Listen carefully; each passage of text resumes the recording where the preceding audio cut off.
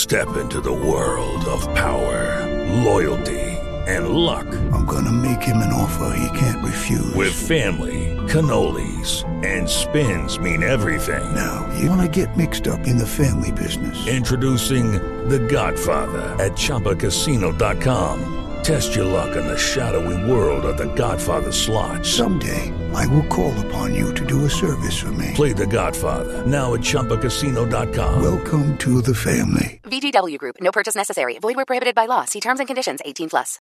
With Lucky Land Slots, you can get lucky just about anywhere. Dearly beloved, we are gathered here today to... Has anyone seen the bride and groom? Sorry, we're here. We were getting lucky in the limo and we lost track of time. No, Lucky Land Casino, with cash prizes that add up quicker than a guest registry. In that case, I pronounce you lucky. Play for free at LuckyLandSlots.com. Daily bonuses are waiting. No purchase necessary. Void where prohibited by law. 18+. Terms and conditions apply. See website for details.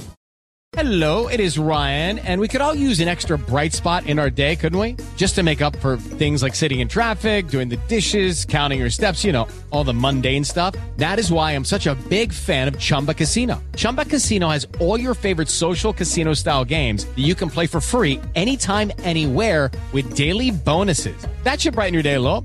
Actually, a lot. So sign up now at ChumbaCasino.com. That's ChumbaCasino.com. No purchase necessary. VGW Group. Void where prohibited by law. See terms and conditions. 18+.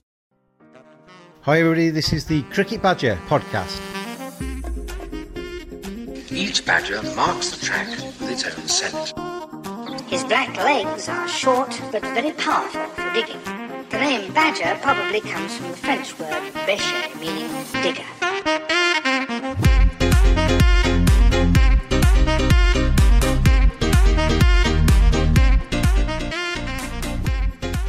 Hello everybody, welcome to another edition of the Cricket Badger podcast, episode number 106 of the podcast. And it made me think, you see players get to 100 and they often give their wickets away. We're not going to do that on the Cricket Badger podcast. We're going to get better, we're going to get bigger, we're going to get stronger. In doing so, this week we have George Dobell, ESPN Cricinfo cricket correspondent, read by, I'm sure, most of you, with his forthright opinions, very good articles on cricket. And I've been trying to get George on the podcast for some time, and he finally relented. And he told me before we had the chat for the podcast that he felt slightly obliged to come on the podcast because he was the Cricket Badger Cricket Journalist of the Year for 2018. We'll be having those awards again very, very soon for 2019. So if you're listening, Virat Kohli, you were the Player of the Year for 2018. So if it follows that if you get an award, you have to come on the podcast, then Virat, you're welcome to come on at any stage. But George came on this week and we talk all things cricket. Regular listeners of the podcast, followers of the @cricket_badger Twitter feed, will know that I have quite forthright opinions on the 100 and the state of English cricket and where it's going to. And so much so that one evening when I got a little bit aggrieved and was reading all of the Twitter feeds and people saying that they were against the 100 for various reasons, I set up @oppose the 100 on Twitter.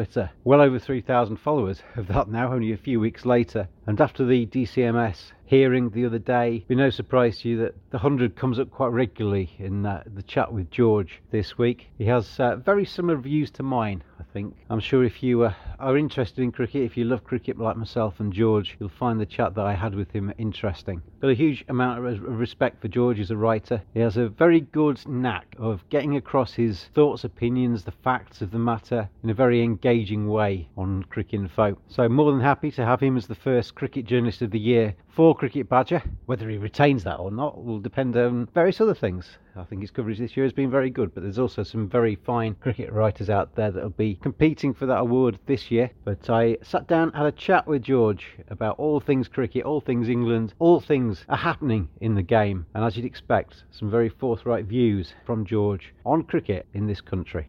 It's that Badger style. With great pleasure this week, I introduce not only a very fine cricket journalist, but somebody I would class as a friend when I've met him and seen him around on the circuit, but also the Cricket Badger 2018 Cricket Journalist of the Year. George Dobell, how are you? I'm really well, thank you. How about you?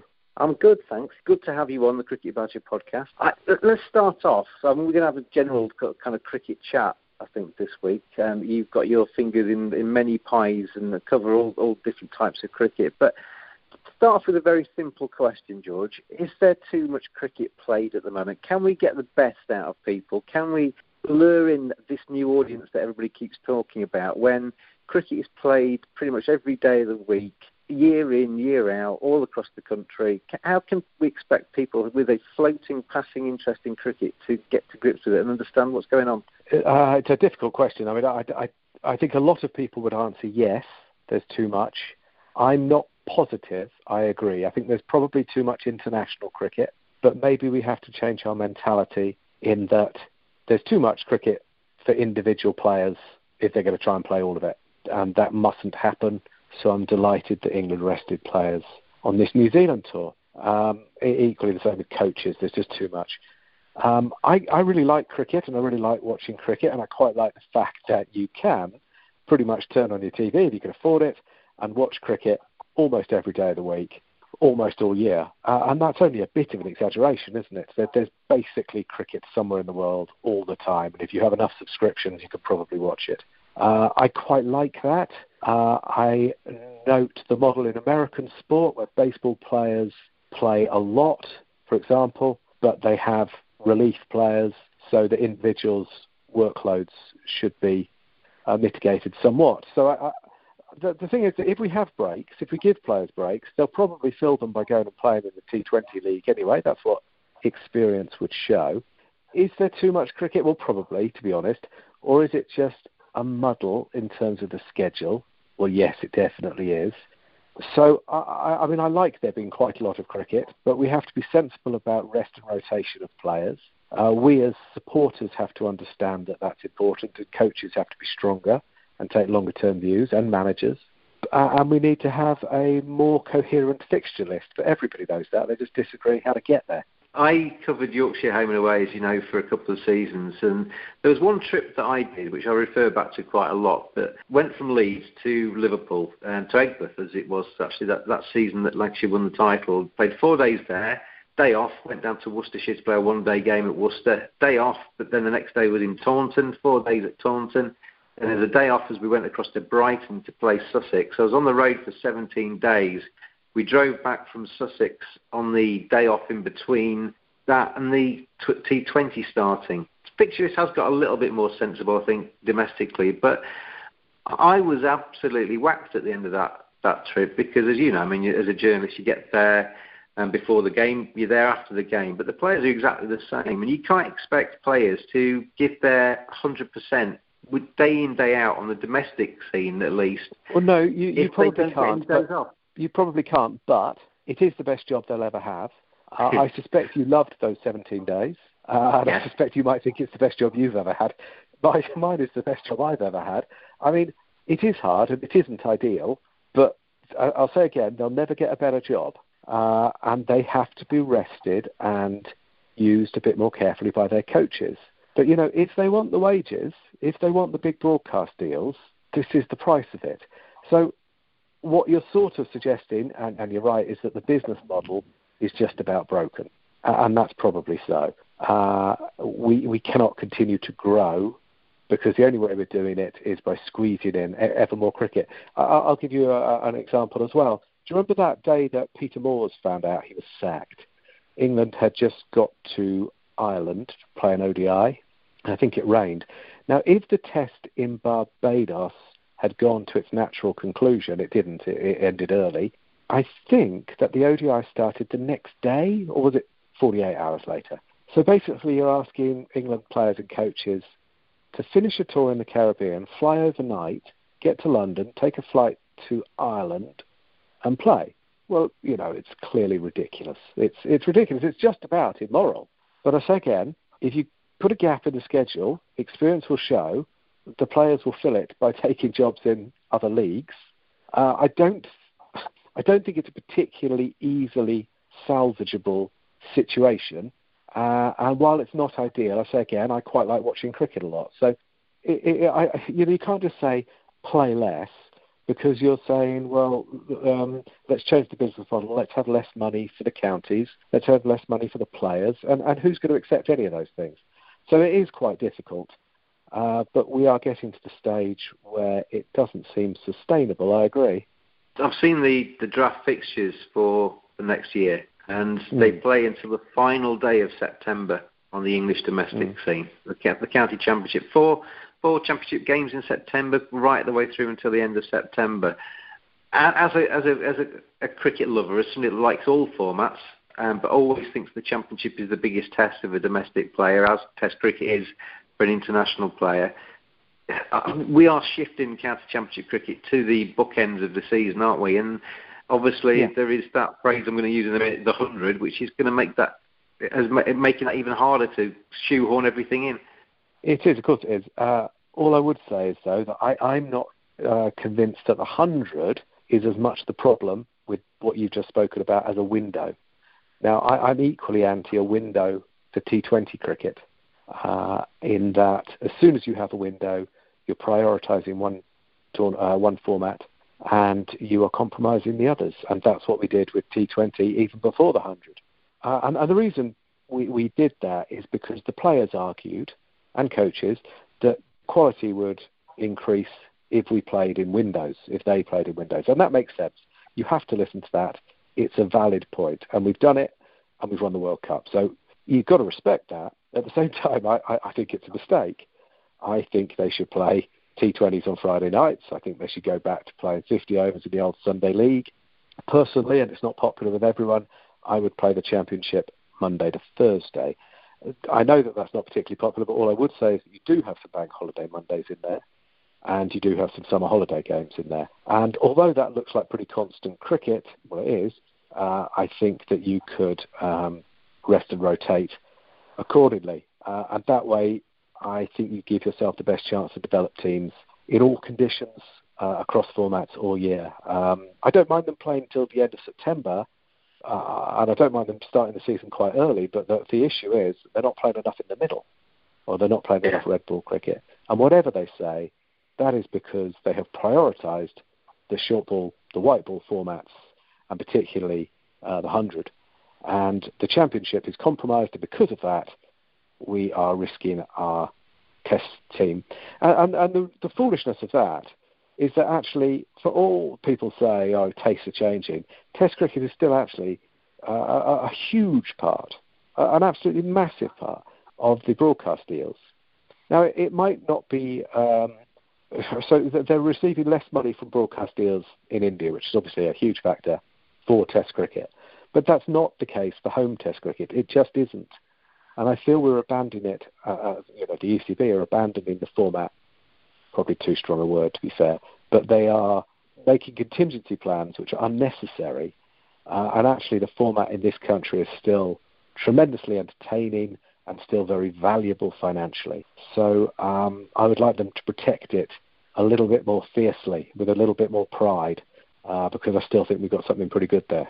Chris Silverwood said that that's what he's going to do, and obviously he needs the support of the ECB to do that. I mean, I was very critical this summer of Jason Roy being selected as the opener for the England Test team because he'd never batted for more than 2.5, 3 hours or something in a first-class game. But as the white ball specialist doesn't necessarily translate to 5-day cricket, and I think we saw that with Jason Roy, and we've seen that with other players. Who thought it was going to work other than Ed Myth?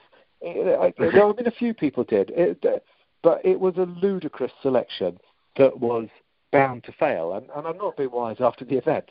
And actually, I think I would say the same to up to a point with Ollie Pope. Asking him to bat at 4 was unfair on him, just as asking Jason Roy to bat at 1 or 2 was unfair on him. If either of them were to have a chance, they had to bat at 6. And I hope that Ollie Pope comes into the team in New Zealand and bats at 6, where he'll get a chance to establish himself in Test cricket.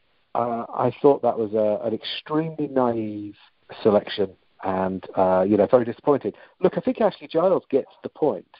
I don't know if you've seen, I've done a piece this morning. Well, he did an interview with a cricketer, and in it, he said he is minded to change the schedule so that the Championship is played in the window when the 100's played instead of 50-over cricket. Now, a lot of people will be very unhappy with that, and I think rightly up to the point, because it will be seen as compromising the integrity of the Championship, and it no doubt does. Of course it does. you're taking 80 of the best players out of the competition, and you might be playing those games with half the points. So that would be one of the plans they're discussing anyway. I actually think it's slightly better than what we have now, in that at least spinners would be relevant. At least they'd have a chance to bowl in high summer. But I come back again. I'll keep saying it. While you have a window, you have a problem. And I know the players like the window, but actually it is meant to be a spectator sport, and it doesn't really work as a spectator sport if you've just got this window. And actually we also had a window for T20 before. I think it was 2012. It rained a lot and attendances dropped. To be fair, there were fewer fixtures as well, but attendances dropped in about 2012, I think it was. And that's what you are at the mercy of poor weather while you have a window as well. So I think they've made a couple of really big strategic mistakes there. Personally, I could live with the format. I mean, when I first started watching cricket, they bowled 8 ball overs in Australia. We've had 4 ball overs in Test cricket in the distant past. Well, I could live with the changes, although I think they're unnecessary. I think that the compromise to the other competitions, what is seen as collateral damage, and playing in the window is a massive error. And I think they'll realise it. I think the 100 probably will fail. Is there room for 4 formats in an English domestic No, of course there season? isn't. No. I'm not sure there's room for 3. But, bearing in mind we're saying that there's a window for the 100. There is up to a point. But they're still playing Test cricket during it. So we're cannibalising the audience for Test cricket to watch the 100. I mean, how could it make sense that broadcasters are paying for 2 formats at the same time? Well, going back to the Ashes, you can't tell me that makes sense long term. No, absolutely not. But you know this. Everyone who's listening knows this. The 50-over competition becomes what Gordon Hollins called euphemistically a development competition. It becomes I've read Mike Atherton's obviously brilliant, and he's argued for playing the championship during this 100 window and said that it would be an opportunity for people to go to outgrounds and watch young players. Well, that's the second 11. That's what that is. We already have that, thanks. And people could go, and it's marvellous and brilliant. You can see young players, and you get about 24 people watching. I mean, you might get 100, but you know what I mean. It's just not the same thing, and I think it gives us very, very little chance of competing in the 2023 World Cup, because you'll have a generation of players, say Ben Duckett and Joe Clark, the next generation potentially of very good young batsmen, Crawley as well perhaps, who are in the 100 draft. They were picked in the 100, and they might never play another 50-over game at domestic level. Well, how do we give them a chance to develop as 50-over players if that's the case? It is a ludicrous decision.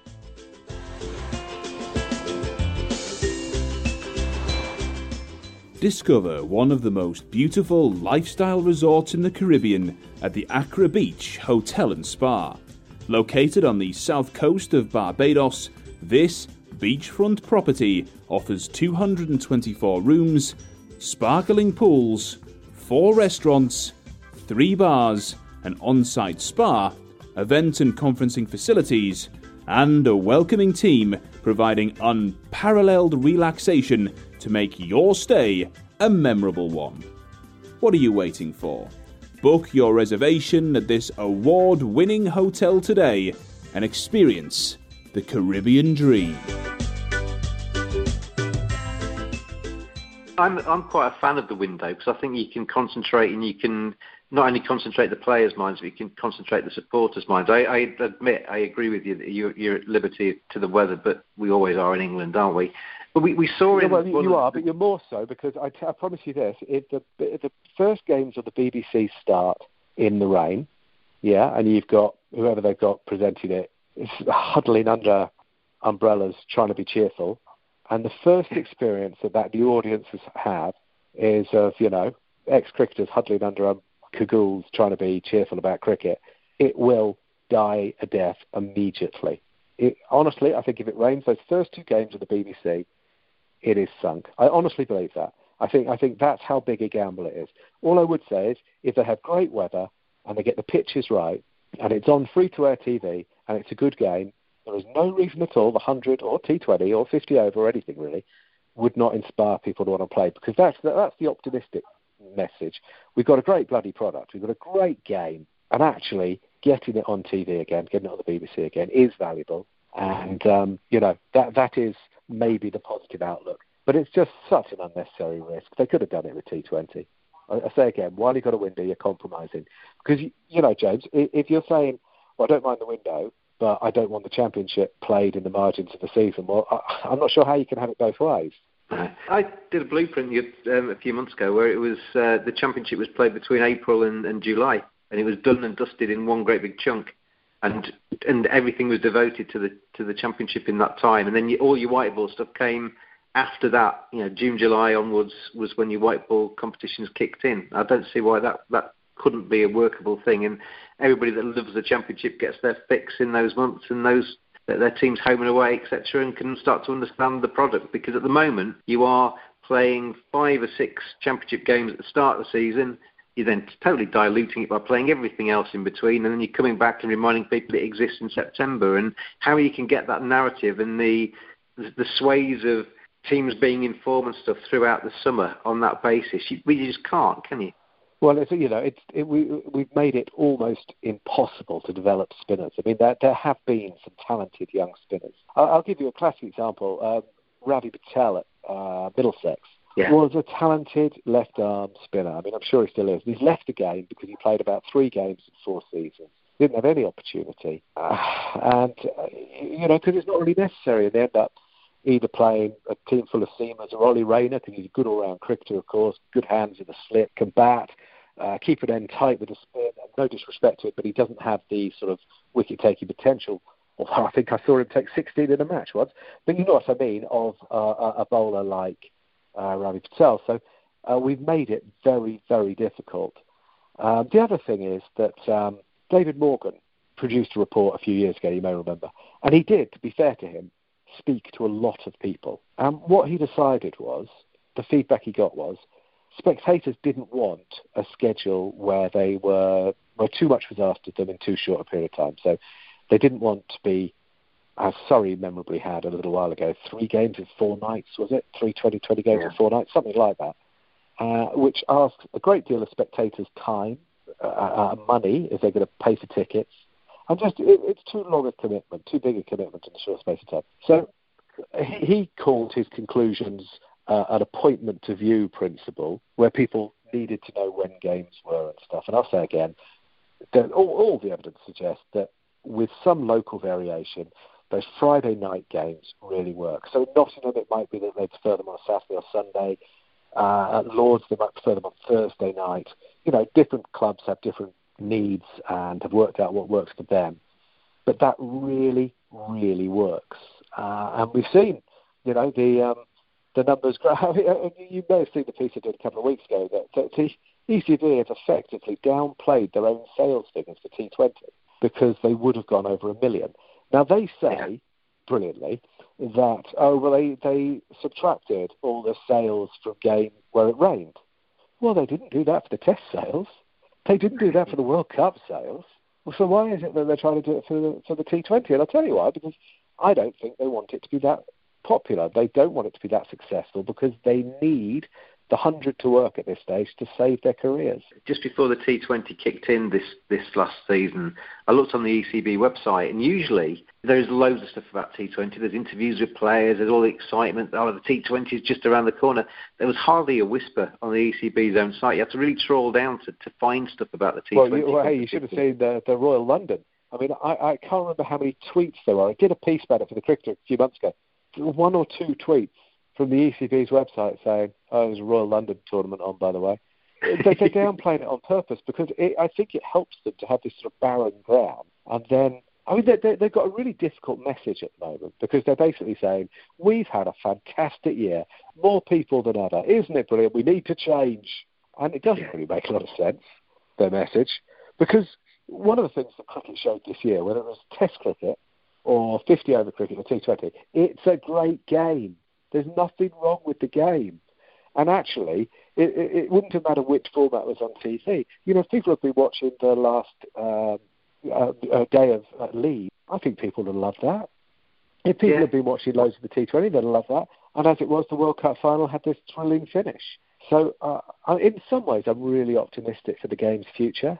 But I was sat in an office during the World Cup, and everybody knows that I'm a cricket nutcase, and they always take the mickey, cricket's boring, and there's a lot of very, very football-orientated people in that office that I work in Leeds. And during the World Cup, people were saying to me, it's all right, this cricket, isn't it? I understand this. They were starting to ask me questions about it and talking about the players, and that was because they were being exposed to it, and they were starting to get excited by it. And then all of a sudden, though, you're onto something completely different, and cricket's disappeared. And it needs to be a concerted effort to get cricket under the noses of those kind of people, rather than just 3 or 4 weeks at a time. There's very little wrong with the game. There's a bit wrong with it. I definitely think there's room for improvement and change. There's very little wrong with the game that wouldn't be resolved with more free-to-air broadcasting. The problem is that people are not seeing the game, so it's become irrelevant to huge portions of the country. Completely irrelevant, because they're not playing it at school, they're not seeing it on TV, unless they have a parent or a friend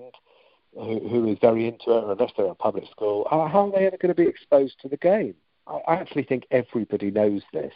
There was an interesting moment in the DCMS inquiry recently where Tom Harrison was asked about this, because it was very clear the MPs were pushing for more free-to-air broadcasting. I mean, they said it very openly. And he said, well, the last time we had any research looked into this, I can't remember what the cost was. It was going to cost the game something like, and I want to say it's almost 40 or 50% of the income, something like that. And that's off the top of my head, but as a portion of what you would lose from the main broadcast deal, it was a catastrophic figure. But that report was conducted in 2008.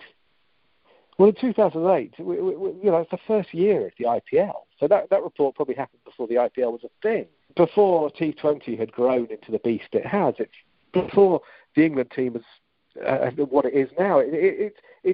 Basically, it's just a different world, isn't it? It's a different world.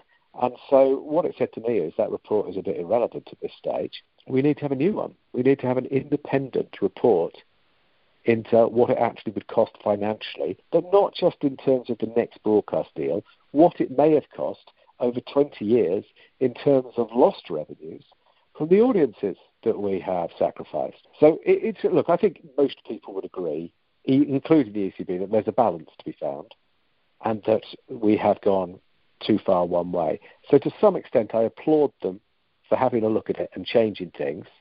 And I think it's great that the BBC are involved again. Going to be very interesting to see how the BBC report the 100, isn't it? Because judging by the way they did the draft, it isn't going to be terribly objective, but we'll see. Give them some credit where it's due, we'll see. It's not happened yet. But so the ECB looked at that and they've got someone free to air, and that's great. But, T20 originally was meant to be 75 minutes in innings, yeah? So those 2.5-hour games. So I understand that they might have felt the need to shorten it. I really do. I get that.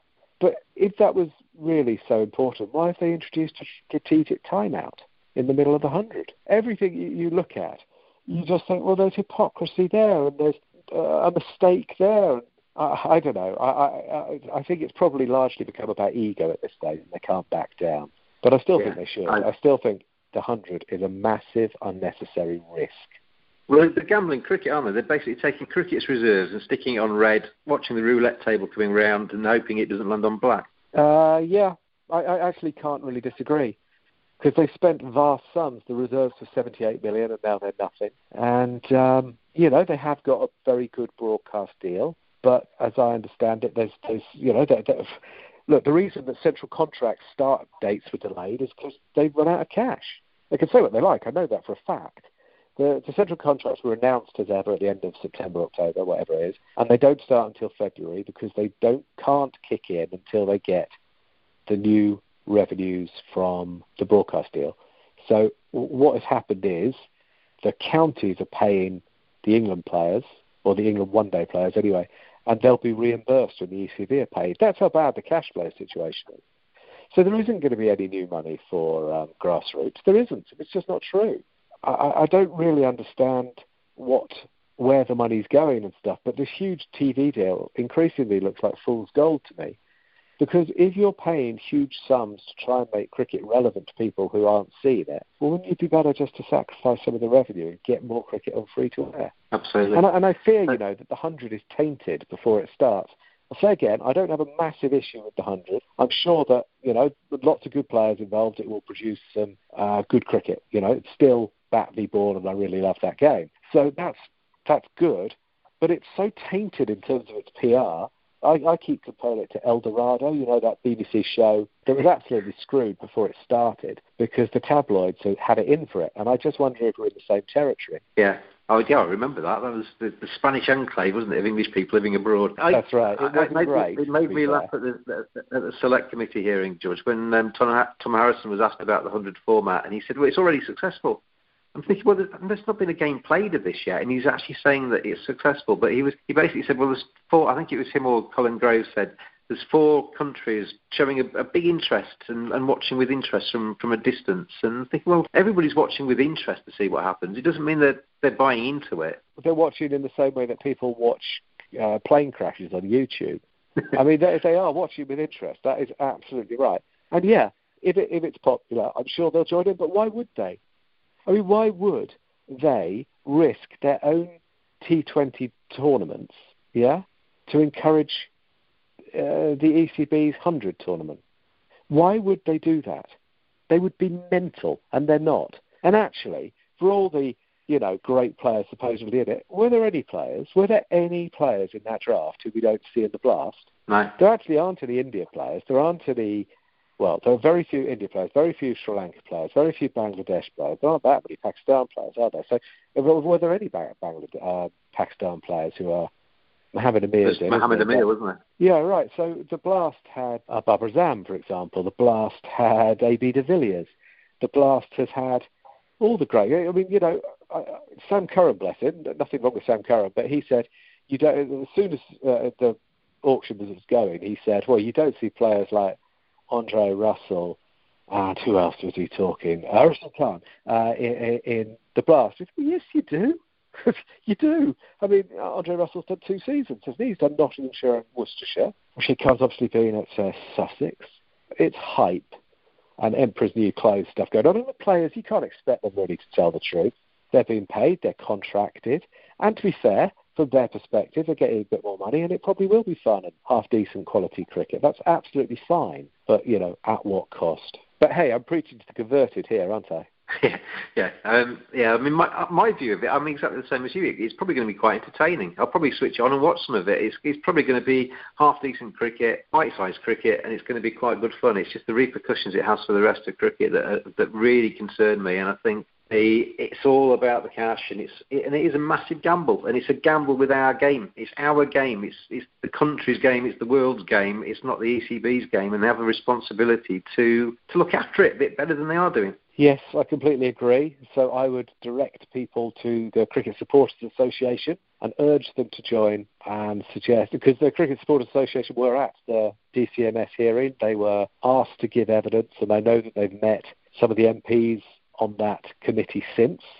So it's an ongoing relationship. I think they have their ear. I think there's some decent relationship there with the ECB as well. I think long term that is a way to get the voice of the spectator heard much more. Yeah, I think it's very important. I think there's a lot of cricket fans out there that think that this has just been railroaded through. It's been introduced, as you said, the PR around it has been really poor. I mean, I think a kid could have done a better job in terms of actually telling people about this competition, because it's been kind of PR gaff after PR gaff, which hasn't helped at all. But I think people feel a little bit distanced from the decision making from the game that they love, and people genuinely love cricket. It's not just when people say they love the sport. You've said it, I've said it, but people love cricket because it's something that's just ingrained in you. If you get into cricket as a kid, it stays with you, George, doesn't it? It's something that you feel passionately about. Right. You're right, but they are trying, to be fair, to reach audiences which we're not at the moment, and that's an admirable aim. To be fair to them, well, I'll tell you what happened actually. I had a big argument with Tom Harrison ages ago, like when all this started. We were in Cape Town, I reckon. We had dinner, and we had a proper scrap over dinner, yeah? I mean, really, really finger-wagging stuff. And he was good. I mean, he gave as good as he got, and I thought it was a good, healthy conversation. I thought he did too. And I think I either said to him or texted him afterwards and said, we're on the same side. We actually want the same outcome. We just disagree on the route to get there. And actually, after the DCMS the other day, he was he was all hot and sweaty. He'd been given a pretty tough time by them. But he said a couple of things which haven't been reported. And one of them was, there was an MP there, the MP for Frinton, I can't remember his name, who used to be the Reverend in Bread. There's a little bit of bizarre trivia. Anyway, he was saying there are just too many counties, aren't there? And Tom Harrison had an open goal, if he actually thinks this, said, well, no, I don't think there are. The 2 World Cups that we have on either side of us right now, they are a product of the county game. It's a great privilege to serve the 18 counties, and it's important to keep them going because they represent everything that's good about cricket. And I thought that was really good. So I said to him afterwards, that was music to my ears, well done. And he said, we're on the same side, we just disagree on the route to get there, which I thought was really interesting in quite a lot of ways. And I actually do think is true. I do think we all want the same thing. We've got to bear that in mind, that they started with good intentions and that we have to be, those of us who are already committed to the sport, we already love it, we have to accept that audiences aren't everything they could be, that it is a bit of a niche sport, and we have to be more inclusive. So I was very interested in Tasneem Summer-Khan's article, which I think was on the Cricketer website, wasn't it? I'm going to come on to that in a second, Judge. I'll just come back to you on what you just said, though. In terms of the appealing to a new audience, I've got no issue with that at all. I think whoever sat down in the ECB offices and said, right, we need to grow the game, should be applauded. The initial thoughts behind the 100 are fine. Growing the game and making sure it's vibrant and can go long term is an admirable thing to strive for. But I think you mentioned it there, going for that new audience is fine as well. I think everybody in cricket would appreciate that. Going for a new audience that's going to keep the longevity of the game solid is fine. I think the mistake they made is to ignore the existing audience in any communications they had. If they'd said, this is a game for everybody, it might have been a different route down this. I think less people would have felt disenfranchised by it. Yeah, you're right. You are right. Yes, they've handled it really poorly. There were comments like, well, it's not for you, it's for this new audience. And I think they've realised the folly of that. So I think there was some heavy-handed marketing, and they're now realising that, God almighty, they could do with anyone they could get in those grounds next year. I mean, as I say, again, I did a piece a little while ago, that the grounds, they're projecting 60% capacity, the ECB figures. I mean, they're hoping for 80, but they're projecting 60, which probably means they're looking for 60% sales and 20% giveaways. But the grounds themselves, I mean, they're struggling. I mean, they're saying 50 to 60% would be decent. Now, is that good enough? I mean, if you looked at, I'm not saying that that's what the Oval said, but the Oval you would hope would do a bit better than that. But the Oval sold out every T20 game this year, didn't it? In fact, I think every game that Surrey played in was a sellout T20 game, apart from the one at, you've guessed it, Cardiff. I mean, good luck to them selling those games. I mean, it just seems impossible. I think they've got quite a lot wrong, and they were quite heavy-handed in the early days. And actually, they rode back on that, and they're trying to be a lot more inclusive now.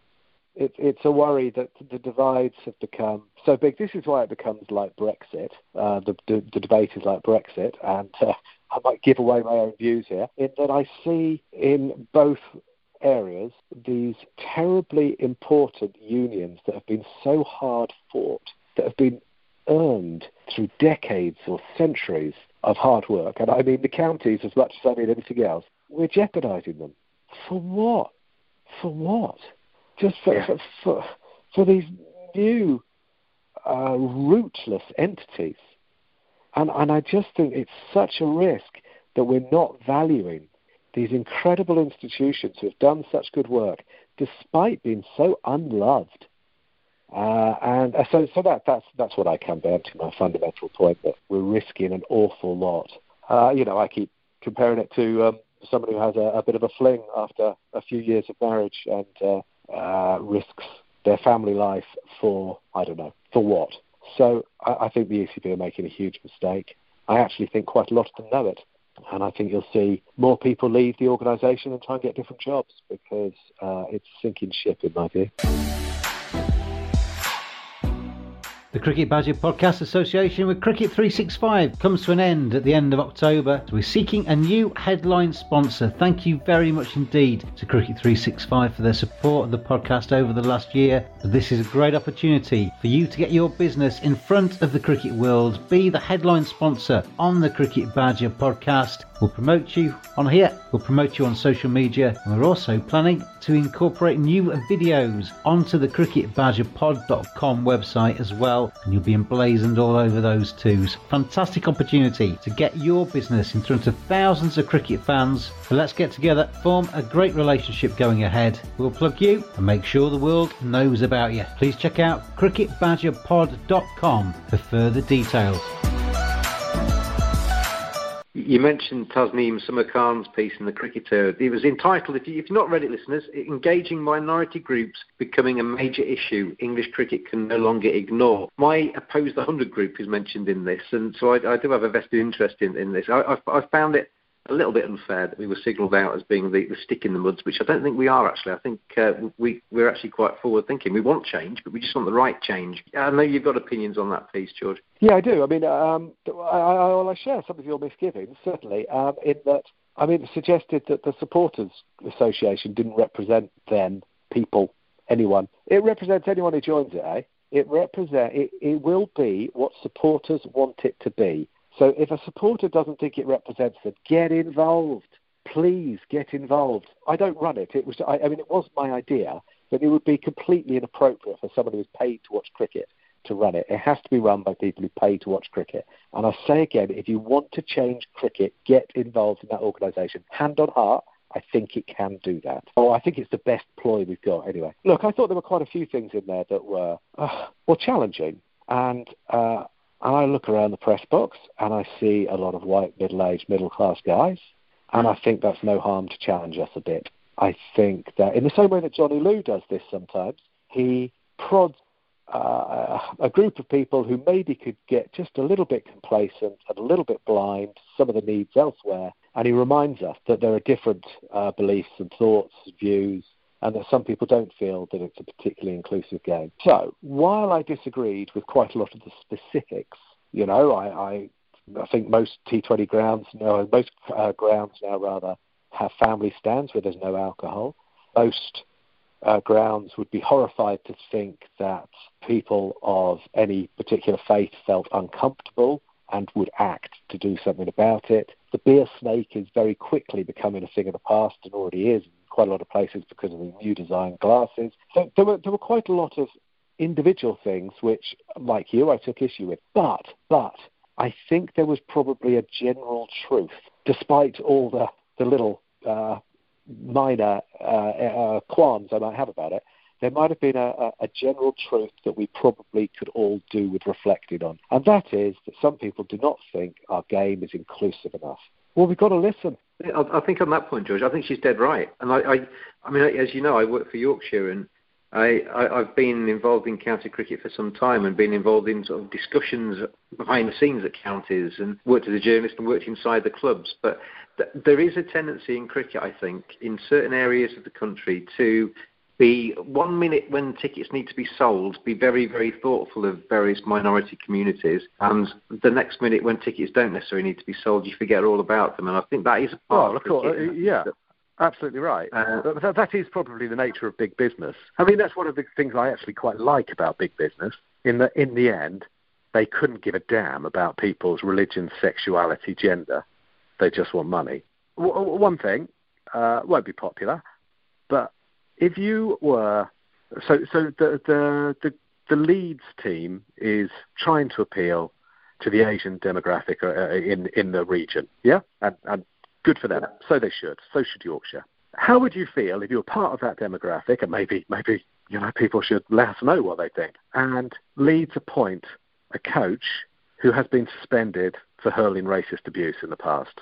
How would you feel about that? Because I find that appointment deeply puzzling. It doesn't fit, does it? I mean, Darren Lehmann is a megastar. Look, we can all grow and change, and we all make mistakes. And in my few dealings with him, he seemed an avuncular, decent enough fella. But there is baggage there, yeah. Yeah, and absolutely. Bearing in mind what they're trying to do and the audience they're trying to engage, I don't know. I find that troubling. Again, if I'm honest, I just find what they're doing bullshit all the time. They will find a clever answer to anything, any of these issues. Oh, well, he's a great coach with a great reputation and stuff. Maybe. I mean, no doubt he's had great success in the game, and he was a fantastic batsman. God, he was good. Underrated. Fantastic cricketer. But I would have... I mean, that suggests to me that nothing changed and no one's listening. That suggests to me that there are still the same people making the same decisions and turning a blind eye when some of these things are uncomfortable. But, anyway, that's a bit of an aside. But one of the issues from that piece was that it suggested that, the 100 could be new and fresh and dynamic, and wasn't it exciting to have this draft of, overseas players? Well, I'm afraid I think that's bullshit.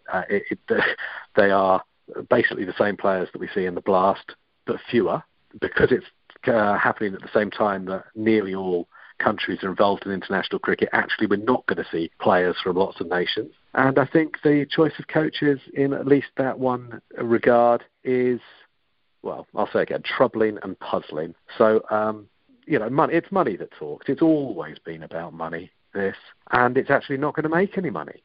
Look, if the 100, we're in the same position here. If the 100 appeals to lots of new people and makes the game successful, I guess you and I put our hands up and go, we were wrong. And that is definitely possible. I do think cricket's a good game. I do think having it on free-to-air gives it a chance. So that is possible, and I guess on the level I'd be really happy if that happened up to a point, because I worry about the knock-on effects to other areas of the game.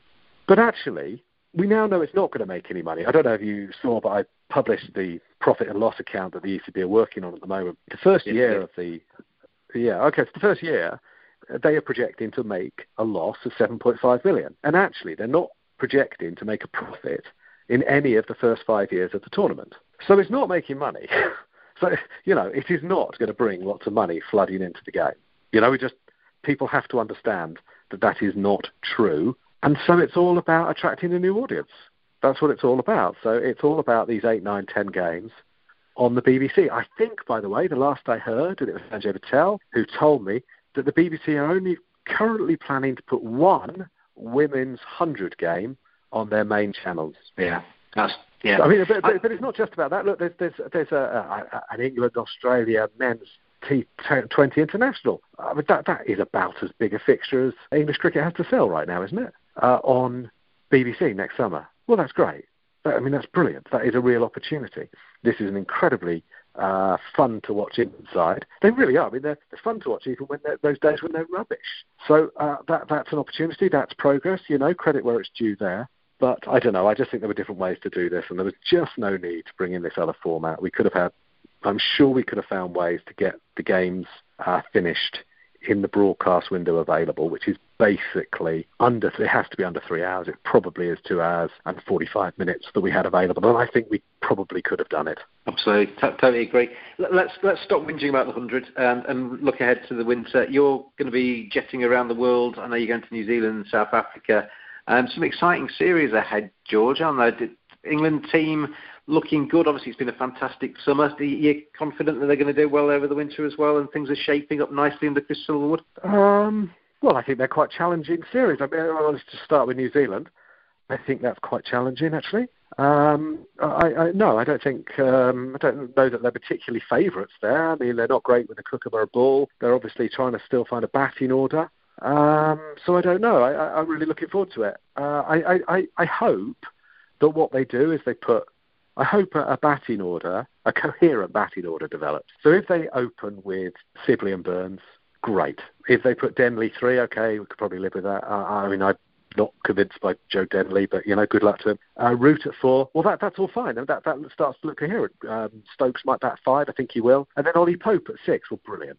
That's where he should start. He's obviously a brilliantly talented player with a good future, but let's give him a chance to bed in at 6.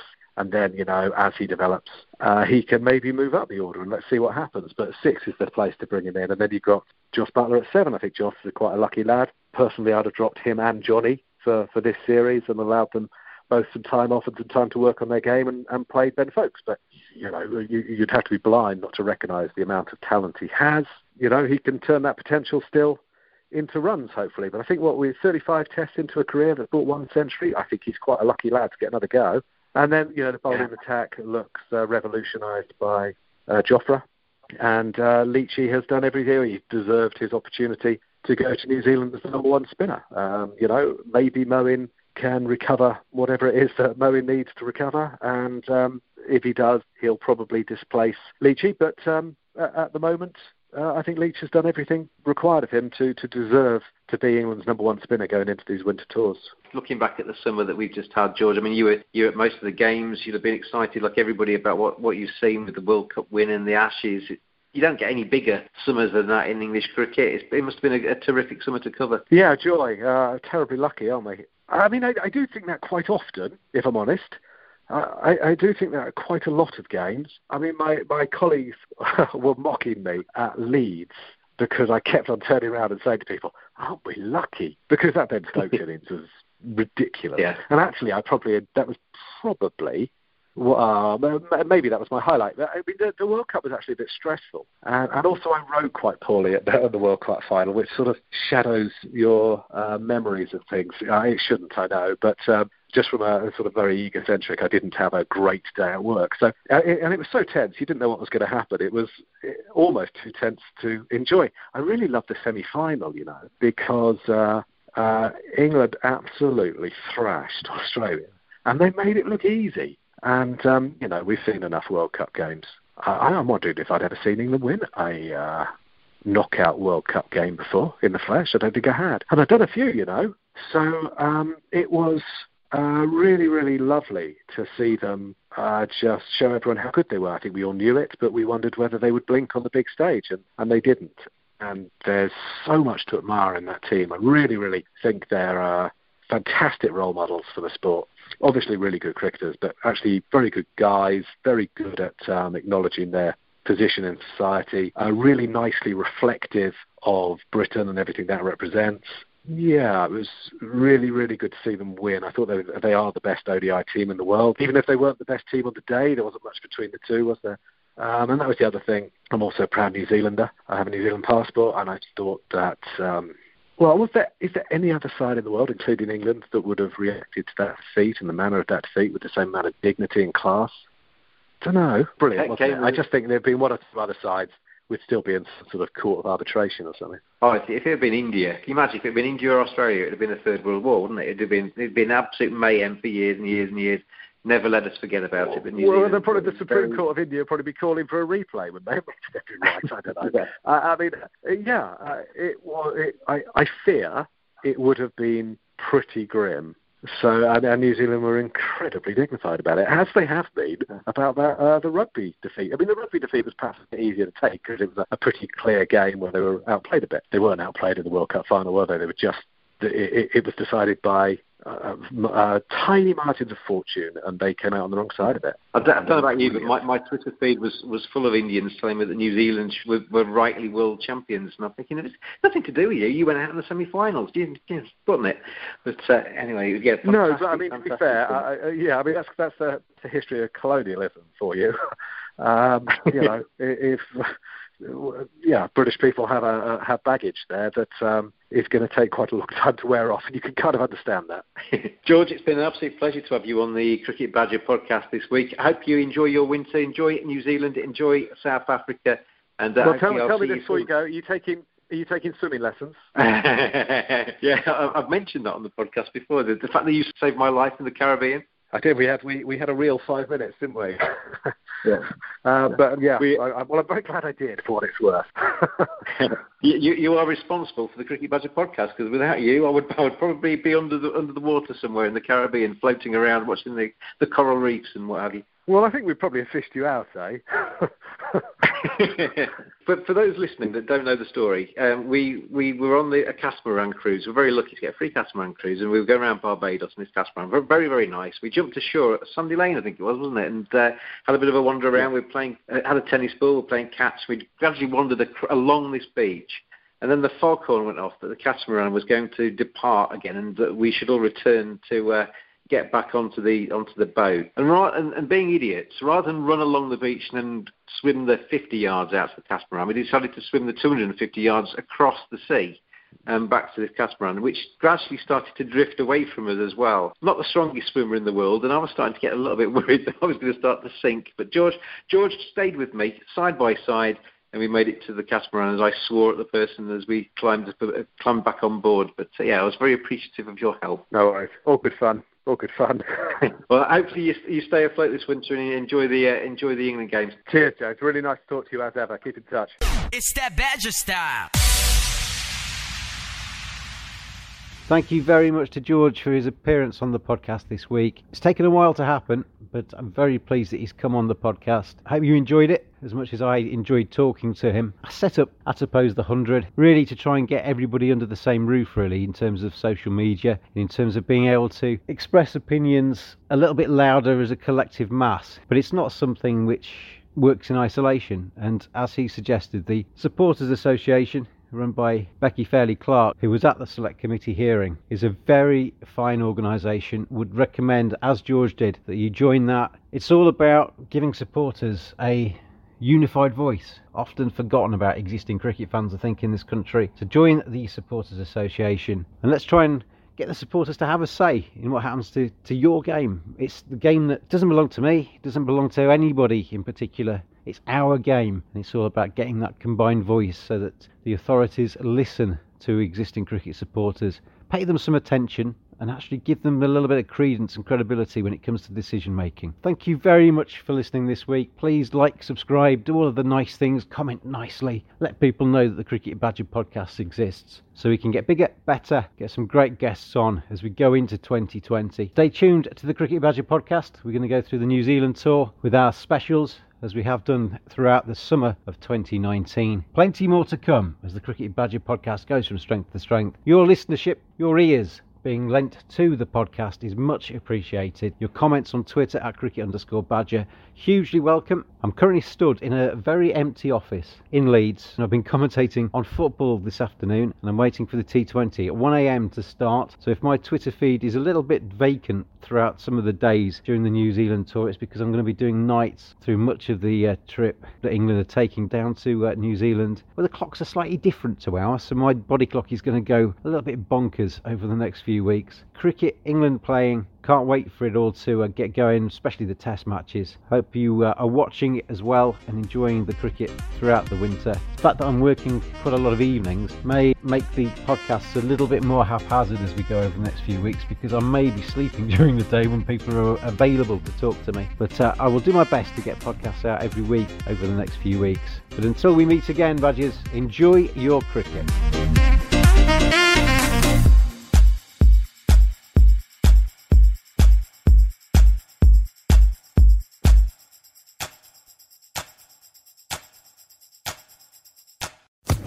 Social Podcast Network. With Lucky Land Slots, you can get lucky just about anywhere. Dearly beloved, we are gathered here today to... Has anyone seen the bride and groom? Sorry, we're here. We were getting lucky in the limo and we lost track of time. No, Lucky Land Casino, with cash prizes that add up quicker than a guest registry. In that case, I pronounce you lucky. Play for free at LuckyLandSlots.com. Daily bonuses are waiting. No purchase necessary. Void where prohibited by law. 18+. Terms and conditions apply. See website for details.